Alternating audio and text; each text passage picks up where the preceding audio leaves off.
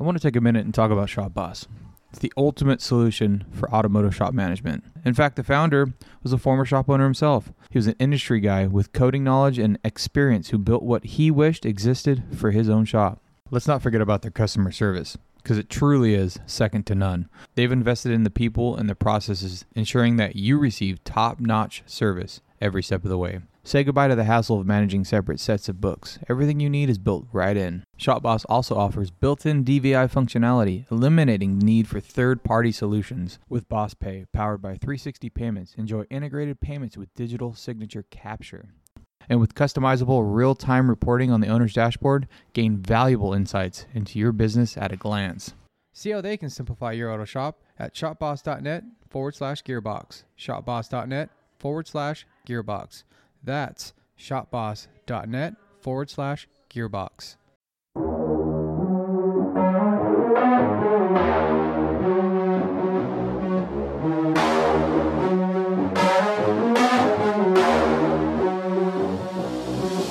My name is Jimmy Purdy, shop owner, master tech, transmission builder, and the host of the Gearbox Podcast. Here I talk with new and seasoned shop owners, as well as industry professionals about day-to-day operations within their own shops and all the failures and successes that come along the way. From what grinds your gears to having to shift gears in the automotive industry, this is the Gearbox Podcast. See your name in the top right corner of my screen. Oh, okay. All right. Yeah, I'm fancier than I thought I was. Yeah. Well, how you doing? I'm good. Thanks for coming in and hanging out. Okay. Did you get my bio? I did, yeah. Okay. Yeah, you got quite a thing there. Yeah, I've been doing it a while. I'm recently retired and still making adjustments because my retirement's nothing like I dreamed it was. You think that's uncommon? Yeah, mine's uncommon because I hit it really lucky because I didn't make enough to retire on selling the shop, but I did make enough to retire on selling the real estate. And because I only owned the real estate for 7 years and bought it for $850,000, and 7 years later I sold it for $2.3 million. Oh, you made it like a bandit. Yeah, I did. So I'm living my pre-retirement lifestyle in my retirement. I haven't had to cut back on anything. Matter of fact, I've made some home improvements, invested into a couple of annuities, and yeah, I'm set. Yeah, and you're still, but you're still active in the industry. Yes, yeah, I'm still active in the industry because it was my identity. I mean, I had a real hard time the first year because I didn't have to go to work every day anymore. And my activity level really went down and I gained a bunch of weight. I've been fully retired for 3 years. And in 3 years, I've managed to gain 70 pounds. It happens just like that, huh? Yeah. I mean, just activity level went down. And it just well, it's supposed to be exciting. Well, it is, and I still try to stay active in the industry, and that's really the part I like. Yeah, it's got to be kind of maddening a little bit. I mean, after that long of being in the industry and being active and running a shop, and then going to kind of, in a sense, going to nothing. I mean, that's got to be a huge shift. Yeah, that's what it is. Well, anyway, today what I wanted to do was talk about writing accurate estimates. I like it. Well, let's walk through your introduction then, because you got quite an intro here. Okay. So, you want to take the reins? I'll let you. Yeah. So we got and forgive me if I mispronounce it, but is it Bloodworth? Yes, that's so correct. Larry Bloodworth. We got. You've been in the building industry since 1973. Yes. Since 1985, you got your ASE Master Tech certification. Yeah, okay. Did you ever get the advanced, or you got your ASE Master Tech? Yeah. And have you kept it active through your retirement as well? 2 of them have expired. 6 of them are still good till 26. Are you going to look at renewing them, or are you going to keep them? No, I don't see any. Yeah, I don't see any point in keeping them going in my retirement. I'll just let them go. Yeah, that makes sense. So you also went through the ATRA, which is the Automatic Transmission Rebuilders Association. You got the certification for rebuilding and diagnosing. What was that about the same time you got your Master Tech? No, I did that much earlier. Okay. Excuse me, I did the Master Tech much earlier, and I didn't do the ATR certifications till in the 90s. Okay. So it's, you've had your, you're definitely a veteran when it comes to that stuff, to say the least. So the majority of your life, you've transmission specialty shop, correct? Yeah, that's correct. Okay. And then you had gotten to that a little bit. You just sold your business in the real estate and fully retired, but you still keep your involvement in the industry. Yes, I do. Okay, but you're here today to talk to us about profitability and writing accurate estimates. Yes. So we're gonna get some learning in today, and I don't think there's enough information. No matter how many other podcasts you listen to or what education you get, you can always freshen up how you write an estimate, because without money coming in the door, it don't matter what else you're doing. No matter how good you can fix a vehicle, if you can't write up an accurate estimate, you don't have you got to have money. You got to have people coming in the door, and you got to be making money. Otherwise, it's all for nothing. Yeah, I feel the majority of the industry underbids their work. And that's a problem. I know I did for many years until I hired a business coach, and he pointed it out to me, because, it was a lot different back then. When I got started in the business, the flat rate system, we could beat it by 50% back in the day. And, 350s and 400s were, getting bid out, in the book, 13, 14 hours to R&R and build. And, what I've seen over the years is as they come out with newer and newer transmissions, the times have gone down. And, it's really challenging now. And, if you look at the title of the book per se, it says, parts and labor guide, and it's not the Bible. And I took it as the Bible early in my career, and so one of the big things I learned over the years is on the invoice, the more you write, the more you make. And I would have a paragraph for each labor operation, detailing what it was. And, but I wouldn't list the hours or, number of hours or how much an hour.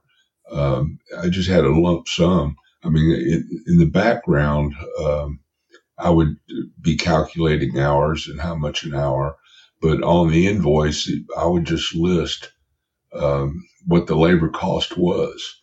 And as I retired and I had to hire more people to do repairs around the house and stuff like that, I find out that that's how electricians and plumbers and window guys, they do the same thing. They don't say how much an hour or anything like that.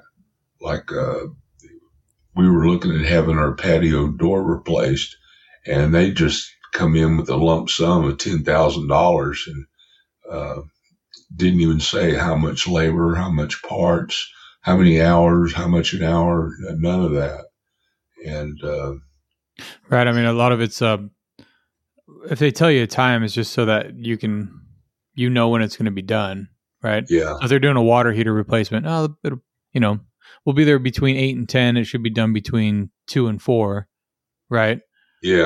But it's still, no one's held them accountable to that. If something happens and they got, who knows what the unknowns they run across is going to be. That's just part of the job. And it is normal. It's a normalized part of any other skilled trade where you come to an auto shop and it's, hey, I want my transmission replaced. Oh, well, it books out for 8 hours. Okay, so I can drop it off in the morning. I'll be able to pick it up at the end of the day. Like, no. Like, well, that's 8 hours. It's like, no, it doesn't work that way. Yeah. And it's not normal. It's not normalized to say, hey, I need an extra 2 hours. 2 hours for what? I need my car back. Like, well, you're more than welcome to pick it up at any time, but you can drive it away if you want to wait for me to call you. You know? So, yeah, you're right. Yeah. In a recent Ratchet and Wrench shop survey, they found that 64% of all shops bill out over $130 an hour. And the flat rate system in of itself has been used and abused, and it hadn't been abused more than by anybody else more than the new car dealerships. And I worked for about a year at a GM dealership, and man, it was a struggle because you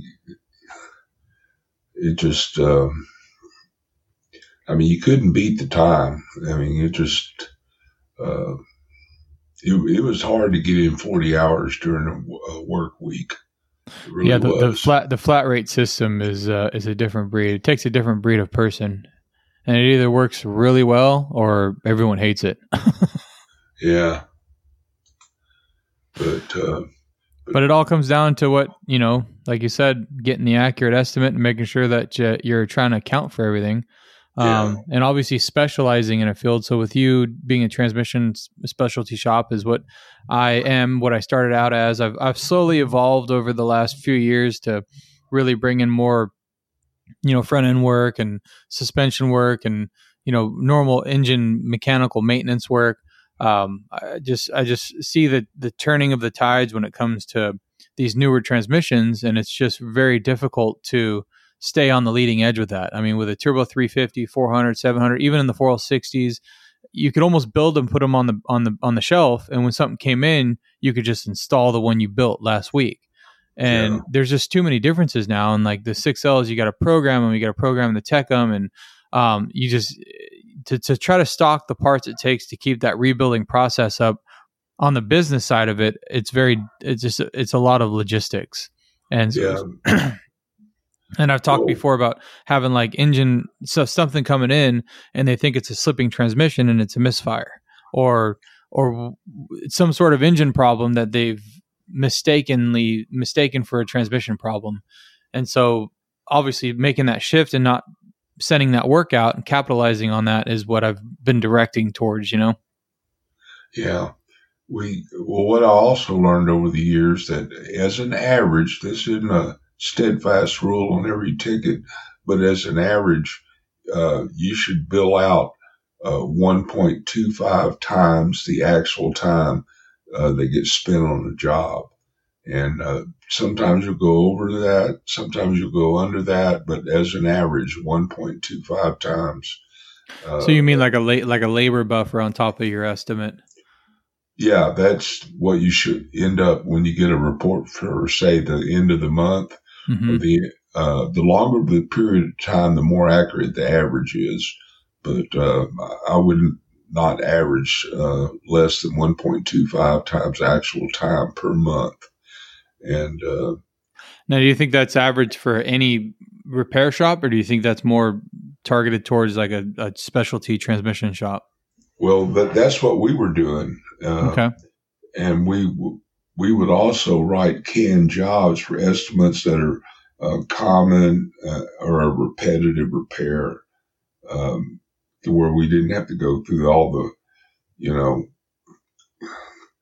trouble of writing the estimate. We just had a canned estimate, and I would edit it from there. Like you mentioned, the 4L60E, I had a canned estimate. But the total of the repair was like $6,000 because it had so many parts on it. And what I would do is just go down the parts list and edit the parts off. But all the parts were listed that I could possibly need, including hard parts. And I would just start deleting the lines that didn't apply to the job. And but our average RO for major transmission work was right at $3,500, and that's as of 2015. Yeah. So you stuck to just transmit. You didn't do any sort of engine mechanical or maintenance work. Okay. No, transmissions only, and we averaged about 25 tickets a week, and about 5 or 6 rebuilds a week.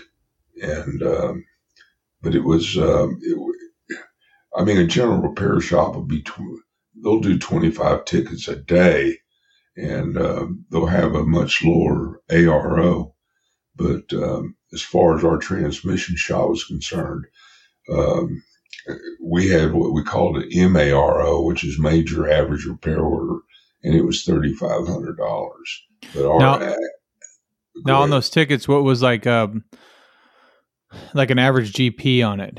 Like, because when you talk about general repair versus the transmission, and the one issue, well, not an issue, but one of the things I've noticed over the years when we get real heavy into the transmission side of things is that number starts dropping when it comes to parts, and trying to keep like a 55 or 60% GP on parts.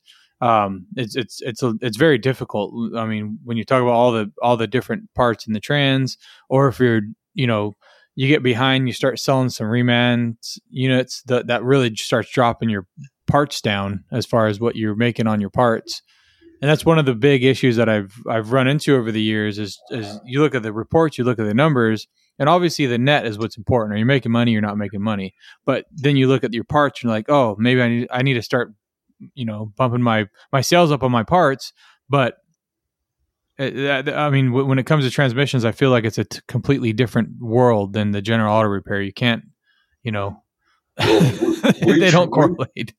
We tried to maintain a 60% gross profit margin, and I found over the years I had to start using a parts matrix markup. In other words, I would mark up the small price stuff a lot more than I would the big stuff.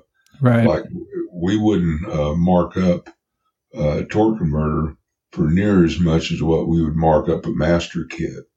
And but it would average 60% gross profit.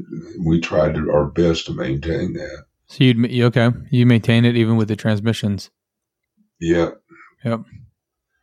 But yeah,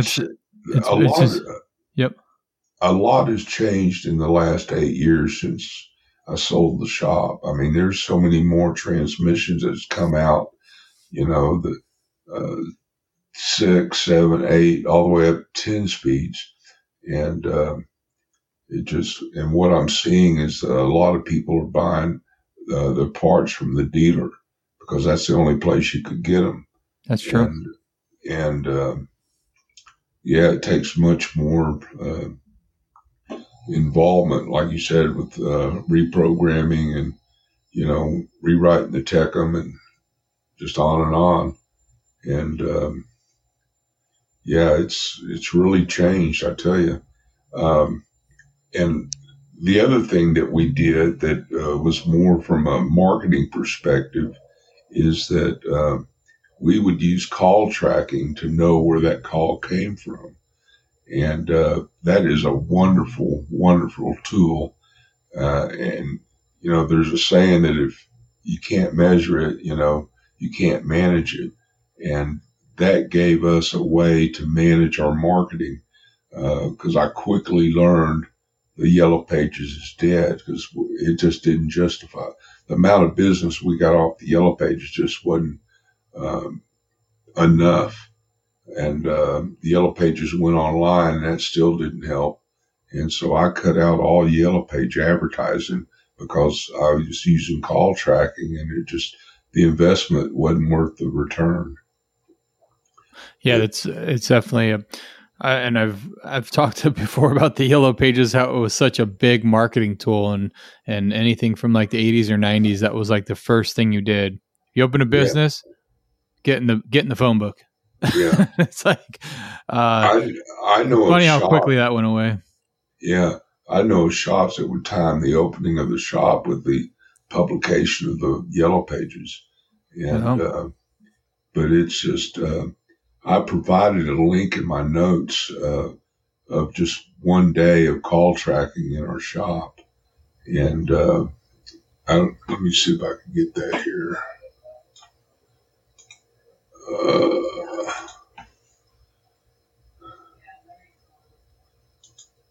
Yeah, it's amazing the small tools and the small tweaks it takes, and everyone. I've noticed with the seminars and going to different training events, everyone's always looking for that magic pill or that magic formula or that magic sauce, right? That makes you a bunch of money and it's or makes you successful. Yeah.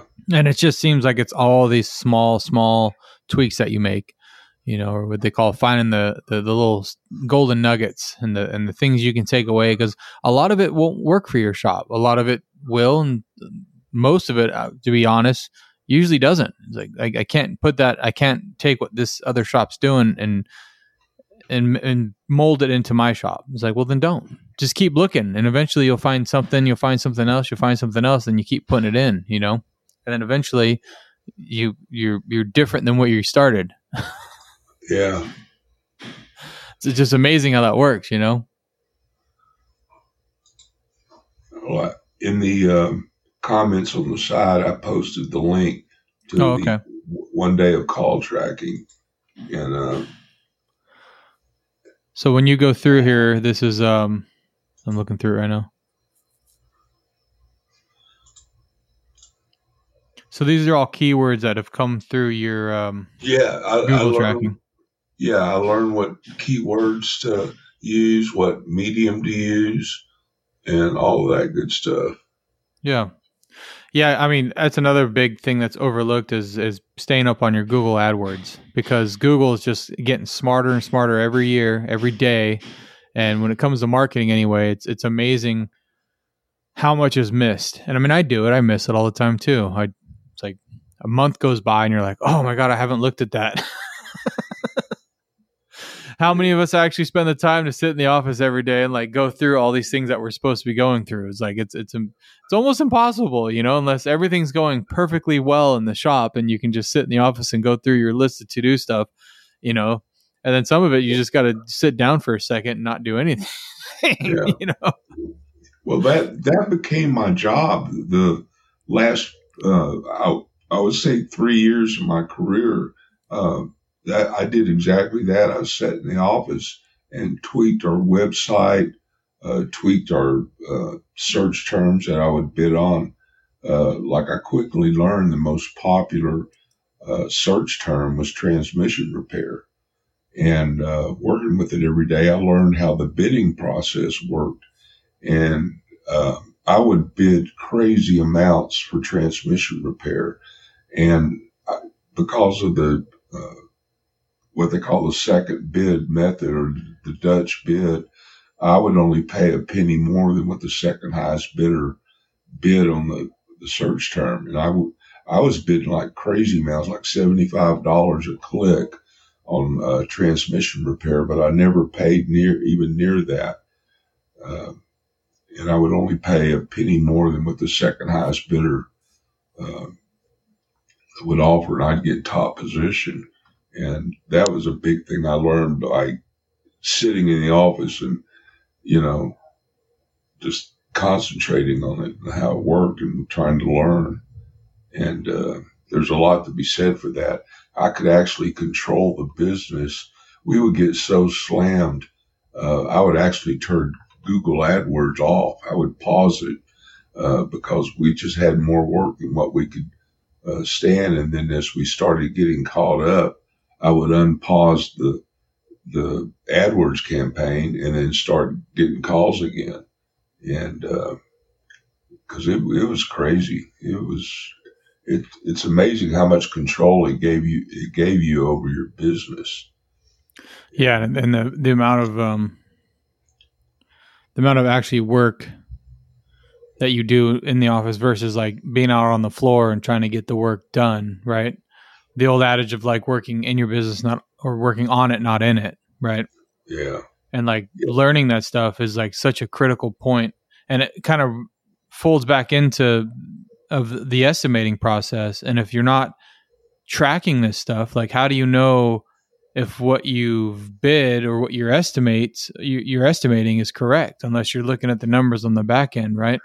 And it's like, how long should this job be taking? How long can I, what should I be charging? Is this even right? Are my techs slow, right? Or is the estimating process wrong? There's so many variables, and then of course you start dealing with the Rust Belt, and it's like, well, you just throw that labor guide out the window because it's got nothing to do with it. The job takes what it takes, but. Yeah, labor guide is just a suggestion because I tried to hire only the best techs, and I had to have confidence in the amount of time they would spend on something.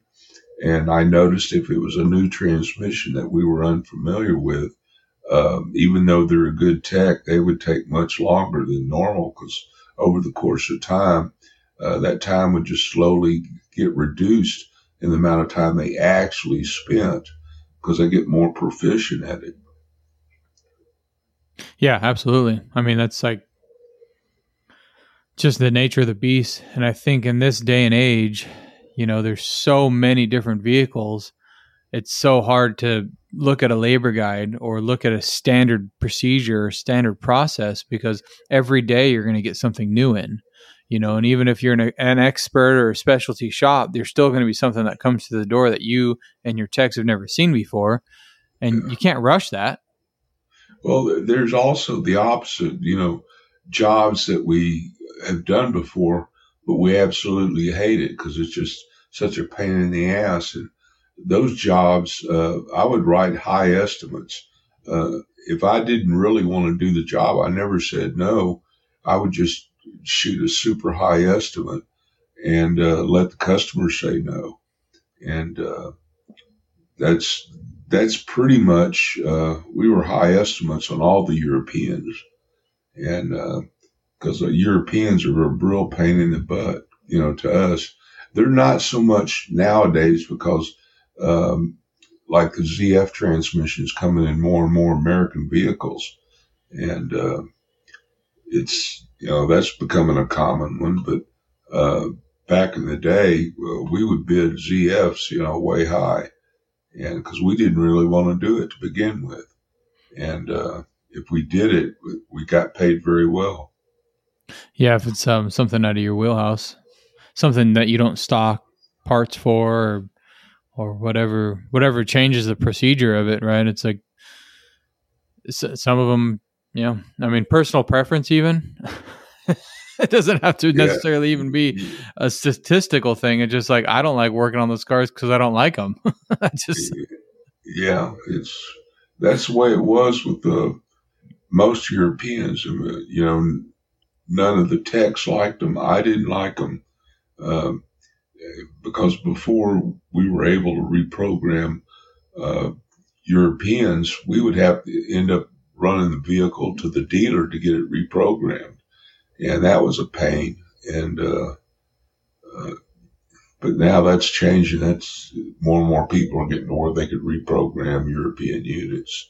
Yeah. And I mean, then every plastic component on them ends up breaking, and then you got to order all these special, because no one has the stuff in stock. So yeah, I mean, I've always just stayed away from the European stuff. I just say no to it. Like, I'm not, we don't do that. We don't do those. So yeah, I mean, bidding it high and hoping it goes away, or just saying no to it. I'd rather just say no to it, because then, in this day and age, I think the reviews is another problem too. I've had so much slack and had reviews put up about estimating too high, about not even completing the process, or completing the repair, but just that the estimate was too high. So you get a bad review because you quoted too much money. It's like, and like you said, that was standard practice 10 years ago. Like, if you didn't want to do the job, you just quoted it high and hoped it walked out the door. And I don't think anybody realizes that. Like, look, I estimated this price because I don't really want to do it, but I will if you can't find anybody else, right? That was like the thought process. But now you do that and you get a negative review, or get someone badmouths you. Oh, he's just super expensive. It's like, well, so I'll just say no. I never did have that happen because I'm old school. We wouldn't give an estimate without selling an RDI first. And an RDI is a remove, disassemble, and inspect, because we wouldn't know what parts we were going to need till we opened it up. That's true. And I would sell the RDI first. Then once we got it apart and I wrote the estimate, if the customer approved it, we would just give them full credit for the RDI fee to where the RDI didn't cost anything. And but the estimate was still high. Yeah, in the transmission field in specific, that's the hardest thing. To do an RDI or a TDI, or to pull it out and then disassemble it to get a price, because everybody wants the price, because you can go online and you can look up these prices of any online distributor of transmissions, right? Well, I can get it online for this much. So is it going to be more than this? I don't know. I've got to tear it apart. I got to see what's broken. Yeah. I can guess, but every time you guess, there's always something that pops up, and yeah, it's like, it's such a tough situation to have a vehicle dismantled on the shop and then the transmission completely torn down on the bench, and then say, hey, it's going to be X amount. And they say, oh no, I found someone to do it cheaper. Well, they pay the RDI fee and they go to somebody cheaper, and that other shop should reduce their labor a corresponding amount because the RDI has already been done. Yeah, I mean, you would hope so, but then that rolls into like the general auto repair where someone diagnoses a vehicle and they come into the shop and say, hey, I need an O2 sensor. Why do you need an O2 sensor? Well, because XYZ auto repair said I need an O2 sensor. Okay, well, you put the O2 sensor in, it still doesn't fix the code. Come to find out the wire's chafed on the back of the head, right? Because they didn't, they didn't voltage drop the wire. They didn't diagnose it correctly. So it's just tough because the next shop is usually not going to take that off the top. And then it puts you in the situation of handing back the client a big box of parts. Here's all your stuff, hopefully everything's there, it's just a tough situation. So then you, like you said, you end up underquoting yourself and underbidding it just so you can get the job done. So you're not stuck in this weird situation of charging them to basically disassemble their vehicle. And then you look at the other side of it. Okay, from now on, I'll just bid this transmission rebuild at this cost because the last one needed this extra amount of parts. But now you're overquoting all your transmissions and you're losing all your jobs because your price is too high. So, we didn't do a lot of Europeans in our area. We're in a suburb of Salt Lake City. Europeans, I got a list of registered vehicles in the state, and Europeans in the entire state of Utah was only 6% of the vehicle population. But we were in more of an affluent area, and in our area of Draper, Utah, it was 8%. So we didn't get a lot of calls on Europeans. I mean, we would get it maybe be one, possibly two a month, maybe. I mean, there'd be months we wouldn't get any calls for European work. Yeah. Depending. I mean, it comes in threes, Yeah. You don't see something for months, and then all of a sudden, three of them in a row walking through the door. Yeah, but there's states like Florida and California and New York where the European vehicle population is quite high. Yeah, that's true. And when I first saw the numbers, I thought, man, that can't be. I see more Europeans on the road than 6%. And then what I finally determined over time is that if it was just a normal American vehicle, it was just traffic. But if it was a European vehicle, it was a head turner, and I took notice. And that's why it seemed like it was more European than the 6% in the state. But, interesting. Yeah, I mean, somebody goes by in a BMW or Audi or something, you take notice, but they go by in a Chevrolet truck or something, it's just traffic. Yeah, that's a fair point. Yeah. I mean, that's probably why a lot of Euro shops do really well when they specialize in just the Europeans.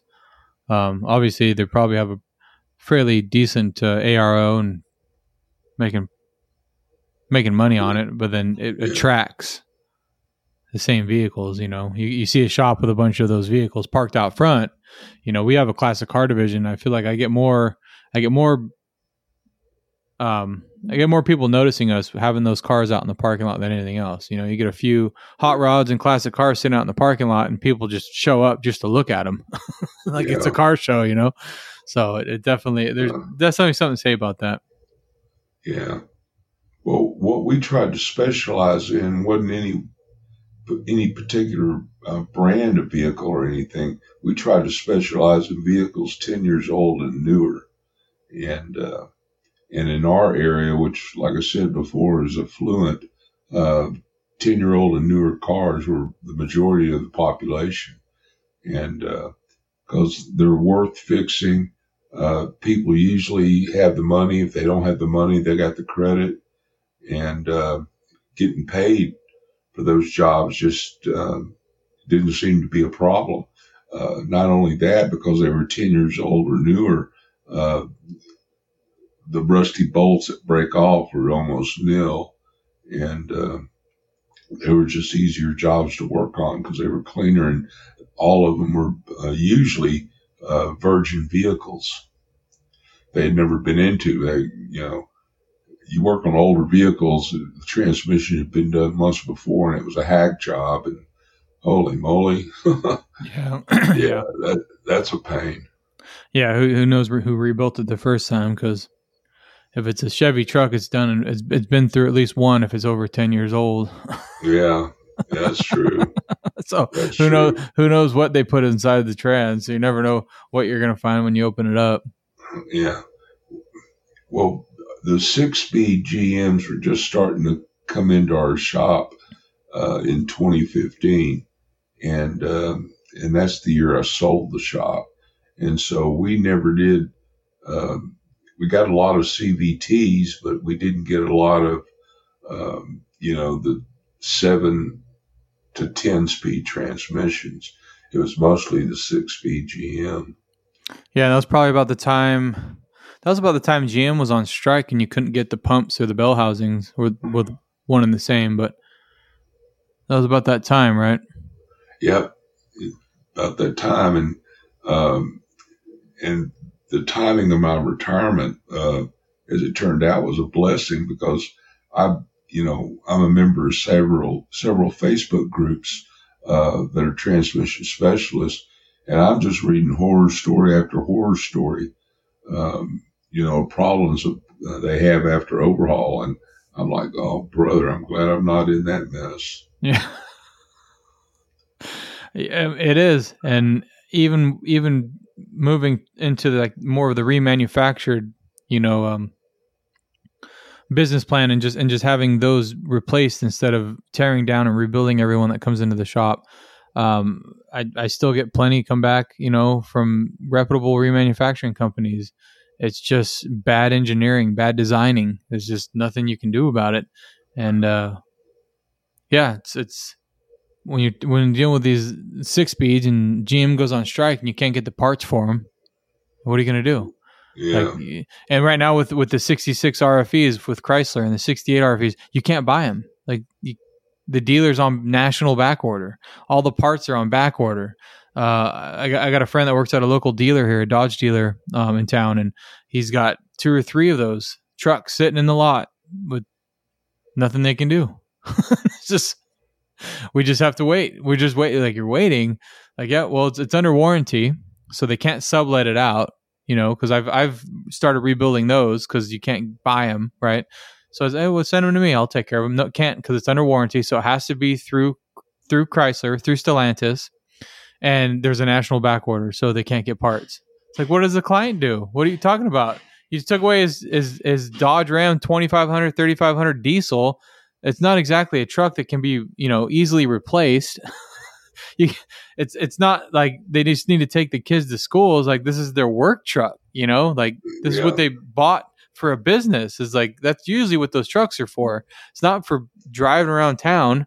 It's usually for work. And it's like, you just took away their livelihood and said, sorry, I don't know what to do. We don't have those. Can't get them. Gotta wait. It's crazy.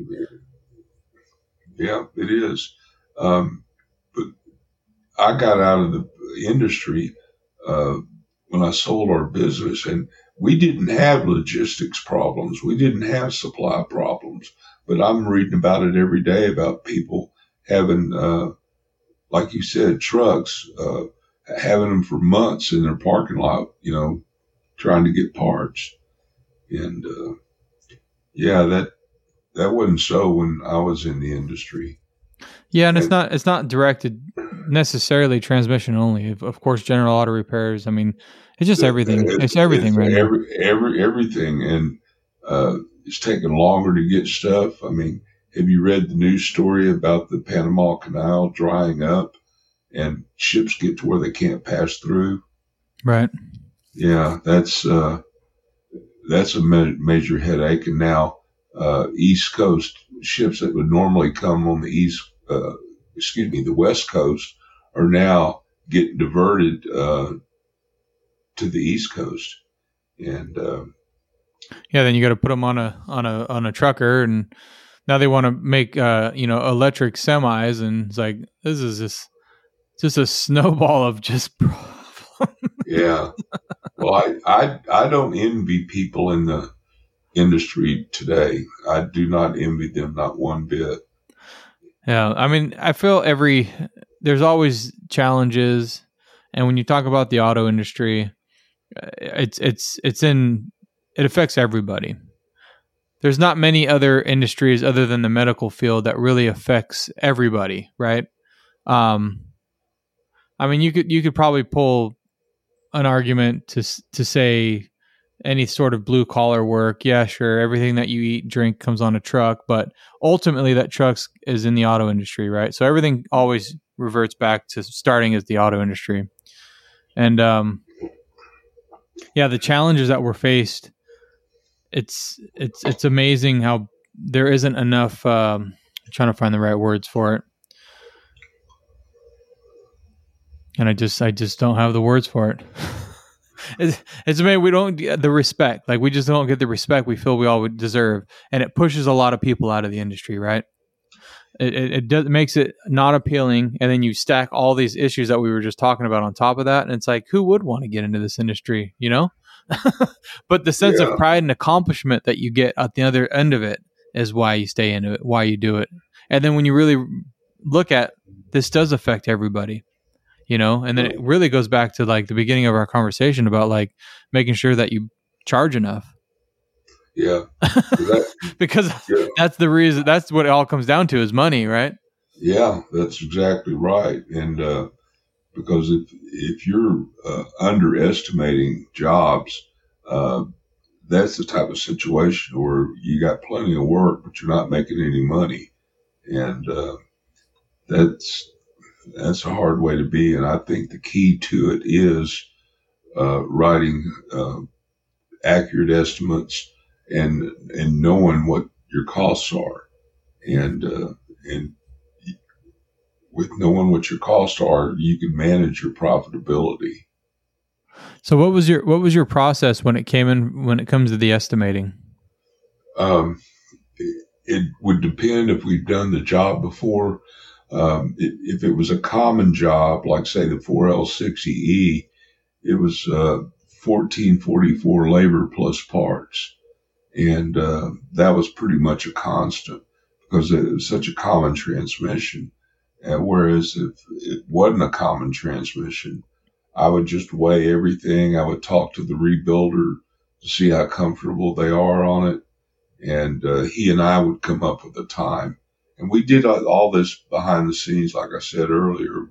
We didn't do the calculations on the estimate. There would just be a lump sum of, like, say, 1444 labor. And it wouldn't say how many hours or how much an hour, that type of thing. Right. Okay. So, yeah. That's an important thing, too. And I feel like that's easy, not a cop out, but it's a way of explaining to the client, oh, well, it's going to be X amount because it takes this amount of time. And I'm on your side. I don't think that's the way to do it. I think this is what it costs. This is what the job is. Right. Yeah. And there's a labor guide to get us in the ballpark. Right. Yeah. And then that way you can monitor and see if your techs are being productive and then incentivize them and pay them if they're going above and beyond what the industry standard is. But it's like, what is the standard? Yeah. And then when it comes to like with your process of estimating, you got like trans cooler flush, right? You got to add that on. And sometimes that's not on the estimator. It takes time to hook up the flush machine, flush the cooler out. And now we're getting into programming. So now you have this extra time of programming. And whether you use a remote programmer or you use the J2534 pass-through and program it yourself in-house, there's so many other things that I don't think are accounted for, and that goes into general repair too. There's cleaning. There's if the crank seal was leaking and it contaminated the timing belt, well, you need to clean all that stuff, and there's no cleaning tab. There's not like a little thing on the motor guide or the Mitchell guide to say, oh, we have to clean. Here's a half hour, but you also don't know that until you pop the timing cover off, Yeah.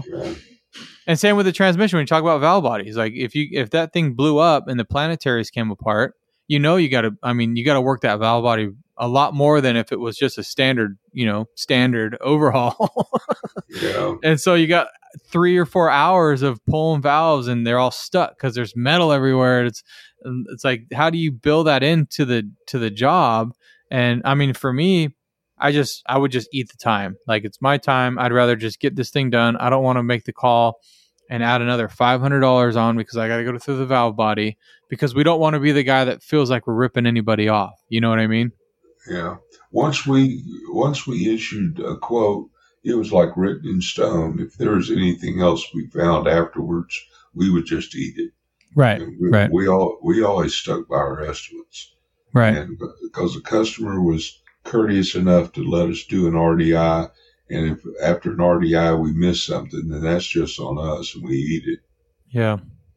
I feel like I was never, smart enough to do the RDI. I just tried to estimate everything as like a worst case scenario, and I had too many times I'd get stuck in the middle of a teardown. Yeah. That's what most people do. And, it's how jobs get underbid. And when you underbid jobs, it makes your technicians look totally inefficient. Yeah. And when the real problem is right in the estimate. Yeah.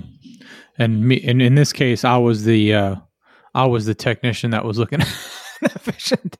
But I mean, that helps the situation too. I've never hired a builder. I've never had a builder working under me or for me. So all the time, with the transmission rebuilding, it was me doing the work. So it's an easy justification to just eat my own time. If I got to stay late, I got to stay late. That's what all business owners do, right? That's what auto shops owners. Yeah. We work till midnight and we burn the candle at both ends. And it's just like the stigma that you're like, oh, this is just normal. This is what I'm supposed to be doing. But over the years, I've realized that I was very wrong. It's not how it's supposed to be. Well, what I did in the early years, I was a builder. And I did the building. I ran the front counter. I ran the office, and I managed the R&R technicians. And then I realized I made the most money when I was on the front counter. And over a few years, even that morphed into finally ending up in the back office and working on the marketing aspect of the business. But every time I would change career, so to speak, I would make more money. One of the best things I ever did was hire my first builder. And the first mistake you tend to make is you try to have them build like you build. And when that's a mistake, and let them build and, just turn them loose. And, it all worked out in the end, but I had a front counter person. I had rebuilders. I had R&R technicians. And I made the most money when I was in the back office managing all our marketing and advertising. That's when that was the maximum amount. And And like I said, every move I made, I would make a little bit more. When I came off the bench and moved to the front counter, I made a little bit more. Um, when I moved from the front counter to the back office, I made a little bit more. And I found the place where I was the most profitable for the business and not my own desires. Yeah, just staying out of everybody's way. Yeah. In a sense. The last builder I hired was out of Phoenix, and he answered an ad, and I ended up paying him $104,000 a year. And but he was a good builder, and he was very productive, and he did right. And that's another thing. If you underpay your help, you're just shooting yourself in the foot. Yeah, it's a struggle. I think in the beginning, it's something that it's taken me a long time to not just realize, but to actually implement. And it's just look at the numbers and pay them accordingly, and stop trying to hire technicians based the same way you look for a can of brake clean, right? In a sense of like, how much do I have to buy to get a discount on brake clean? So you want to negotiate the terms with your technicians. Hey, how much do you want? Well, I'll pay you this, right? And you like want to have this negotiation to try to save a couple bucks, when it's like in reality is like, no, pay them whatever they're asking. Yeah. And then set your expectations that, hey, I paid you what you're asking, so I need you to produce this, right? Yeah. It's a hard thing to do, though. Yeah. Well, if you can't pay top wage because you're not charging top money, then that's a formula for disaster. If you're, like I said earlier, if you're underestimating your work, you can't afford to pay top wage. Now, what do you say to the kind of naysayers that say, well, I can't charge anymore because I'll lose all my clients? That's a myth, because it is a myth. the transmission business, the business model of transmission repair is much like the collision industry, to where it's what I call a one and done deal. They're virtually every customer is a first time customer, and it's a one time customer. I mean, if you get repeat business, it's either somebody with multiple vehicles and bad luck, or it's a warranty job. That's very true. No, that's very true.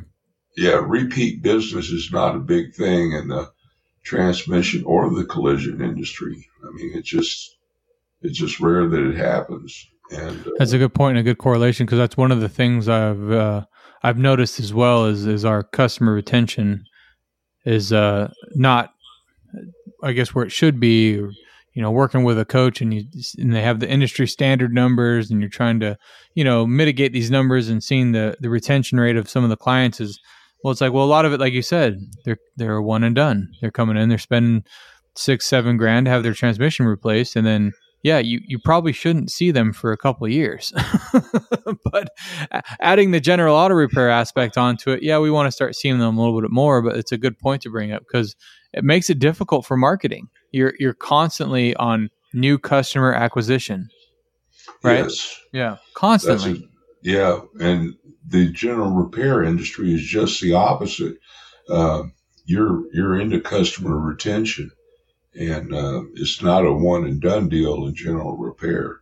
It's more about forming relationships and doing multiple repairs over the lifetime of that customer. Yeah, but even based on the transmission side, you still want a relationship with the client. You still want to make sure that you're on speaking terms when they leave, because you want them to spread the word, right, and tell their friends and family and refer and whatnot. But it's just different, because you don't get that immediate result for client retention. It's difficult, because it's something that you're not going to hear or see for years later until they tell a friend or a neighbor. And it's a catastrophic failure. Every time they come in, it's a catastrophic failure. It's not, hey, my brakes are making a little bit of a squeak. Can I get in next week? It's like, hey, I'm stuck on the side of the road. Can I bring it in right now? Yeah. I mean, it's either me or the other shop. Like, they're not going to wait to bring it to you. They're going to find somebody else that can do it right now. Yeah, and that gets back to managing your advertising and marketing to where when you do get so backed up, you have some control over that. It's not like the phone constantly ringing and you have no way to, trim the phone numbers back.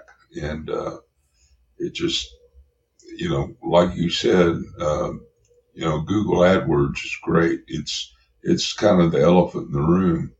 And there's other ways to market your business, but that was our primary method. Yeah, it's yeah. And the day and age of internet and everyone being on their phone and on the computer, you definitely want to be. You don't want to ignore that. You got to be on that. Step one. Yeah.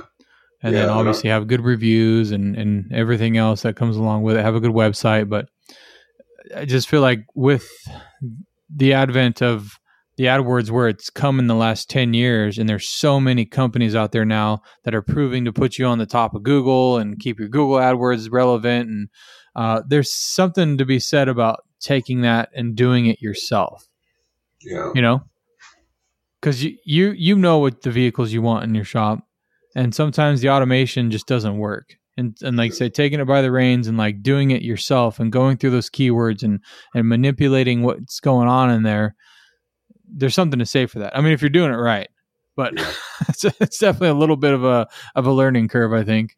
Yeah, because keywords that I did not bid on were like leaks, noises, and vibrations, because they were always time-consuming, small-ticket repairs. And I would get the jobs that use the keywords that are the most profitable. And when you're looking through the profitable ones, you're looking at the back end of the work. You're wanting the transmission repair, the transmission rebuild. Yeah, that's the idea, right? Yeah, I would. My plan was actually variations of transmission repair. It would be transmission repair alone, and then I would also use transmission repair with a brand of vehicle preceding it, like say Chevrolet transmission repair, Ford transmission repair, Chrysler transmission repair, and things like that. But it would always be a variation of transmission repair. Right. Just manipulate it to target the ones that you're actually looking for. Yeah. And when I finally woke up about marketing, location played a big deal in it. We were lucky enough to be in a town to where we were the only transmission shop, and we were right on the freeway with a traffic count of 240,000 cars a day. And our front property line was 90 feet from I-15, and just the traffic count was incredible. And being the only game in town, so to speak, as far as transmission repair, that was also beneficial because people would have to drive into Salt Lake to, find a competitor. And we're in a suburb of Salt Lake, but we're on the outskirts. We're about 12 miles from Salt Lake. Yeah, that helps too, because I'm sure a lot of the other local shops sent you all the work, and it's kind of back in the day and age of. And I've noticed too, obviously with companies LKQ, Jasper, ETE, all the different remanufacturing companies, it makes it very available for a general auto repair shop to do a transmission replacement, right? Yeah, yes, and so, they do. Yeah, and so like this division of, hey, I'm going to do transmissions and you stick to general auto repair, I feel like those days are coming. I mean, if they've not already come to an end. I still get a lot of, and I'm sure you did too, everyone in the general auto repair field will just send you anything transmission related. Yes. But I feel like now it's just they don't want to deal with it. Not because it logistically makes sense. They've tried a few things. It's not working. Oh, you know what? Maybe you need to go to a transmission shop. And it's like, they're just copping out of it. Like they just don't want to see the repair through. They don't want to see the process through. It's like, if you're a good shop, you can definitely diagnose a transmission code, right? If you can go through and like and do proper diagnostics. It doesn't matter if it's a transmission or an engine. It doesn't matter. Like if you're good with a lab scope and you understand all that stuff, you should be able to figure out exactly what it is. But I guess to my point is to base yourself only transmissions. I feel like you're shooting yourself in the foot a little bit, because there's plenty of just General Autos that are replacing transmissions, and that's going to be a huge chunk of your work that you're not taking on. So why not do a few water pumps? Why not do a few, tune-ups and brake jobs? And before you know it, you're rebuilding front ends. And it's just the evolution that I've seen in the last, honestly, in the last 5 years. A lot of the shops in my area, like you walk in there and 9 out of 10 of them have transmissions sitting on their stands, and they're installing them. So yeah, well, that depends on the shop, because in our particular shop, we had a large building, but we had a small shop space. Our shop space was only 3,000 square foot, and we had 4 lifts. And even though it was a 5,500 square foot building, the working area in the shop was only 3,000 square feet. And so we didn't have the room to tie up a lift with some general repair when we had a high dollar transmission job waiting. So we never, just in our particular situation, we never made that migration. If we would have had more room, we might have. Right. But we were getting flooded with transmission work because I was manipulating the AdWords program so well.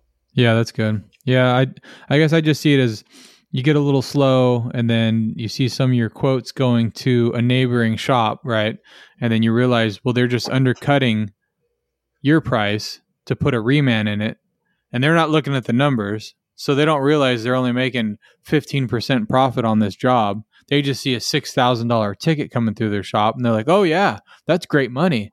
Like, that's not great money. You may, you know what I mean? Like, the percentages aren't there, but they just see a huge ticket. And as a General Auto shop, like, oh, it's all about car count, and it's all about getting your ARO up. So they see a transmission job, and they're like, oh, let's take it. We can put that in, and we can beat their price. And so they do that. And then now you're slow because all your work's going to a different, another shop, and it's not even a transmission shop. So like, well, you know what? Yeah, we'll do some breaks. And it just kind of evolves that way. I mean, for me, that's how it's evolved anyway.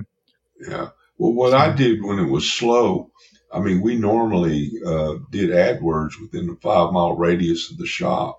And when it got slow, I would expand that radius. And then we would, because of our location, we would start getting out-of-state calls. We would get calls out of Idaho, Wyoming, Nevada, and the furthest radius I ever had was 100 miles. And that's when it was slow, and it didn't stay slow very long, because once I expanded that, I started getting calls from everywhere. Yeah. And so that was another way to mitigate the slow times. Yeah. But it got to be, after a while, it got to be kind of fun to be able to have that much control over your business, because generally speaking, most shops don't have that ability. And right. Yeah. It's either feast or famine. I mean, that's the way I grew up in the business. And then to finally learn that I could kind of control that, that seemed like a godsend to me. Yeah, you could say that.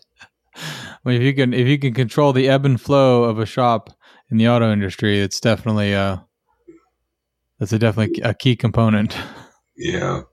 Well, we could do a whole podcast on AdWords alone, and that's a deep, deep subject. I could imagine. In my small workings of trying to figure that out, I could definitely agree with you on that one. Yeah, it's a tough one. It takes a lot of time. I mean, if you're learning it on your own, it takes a lot of time.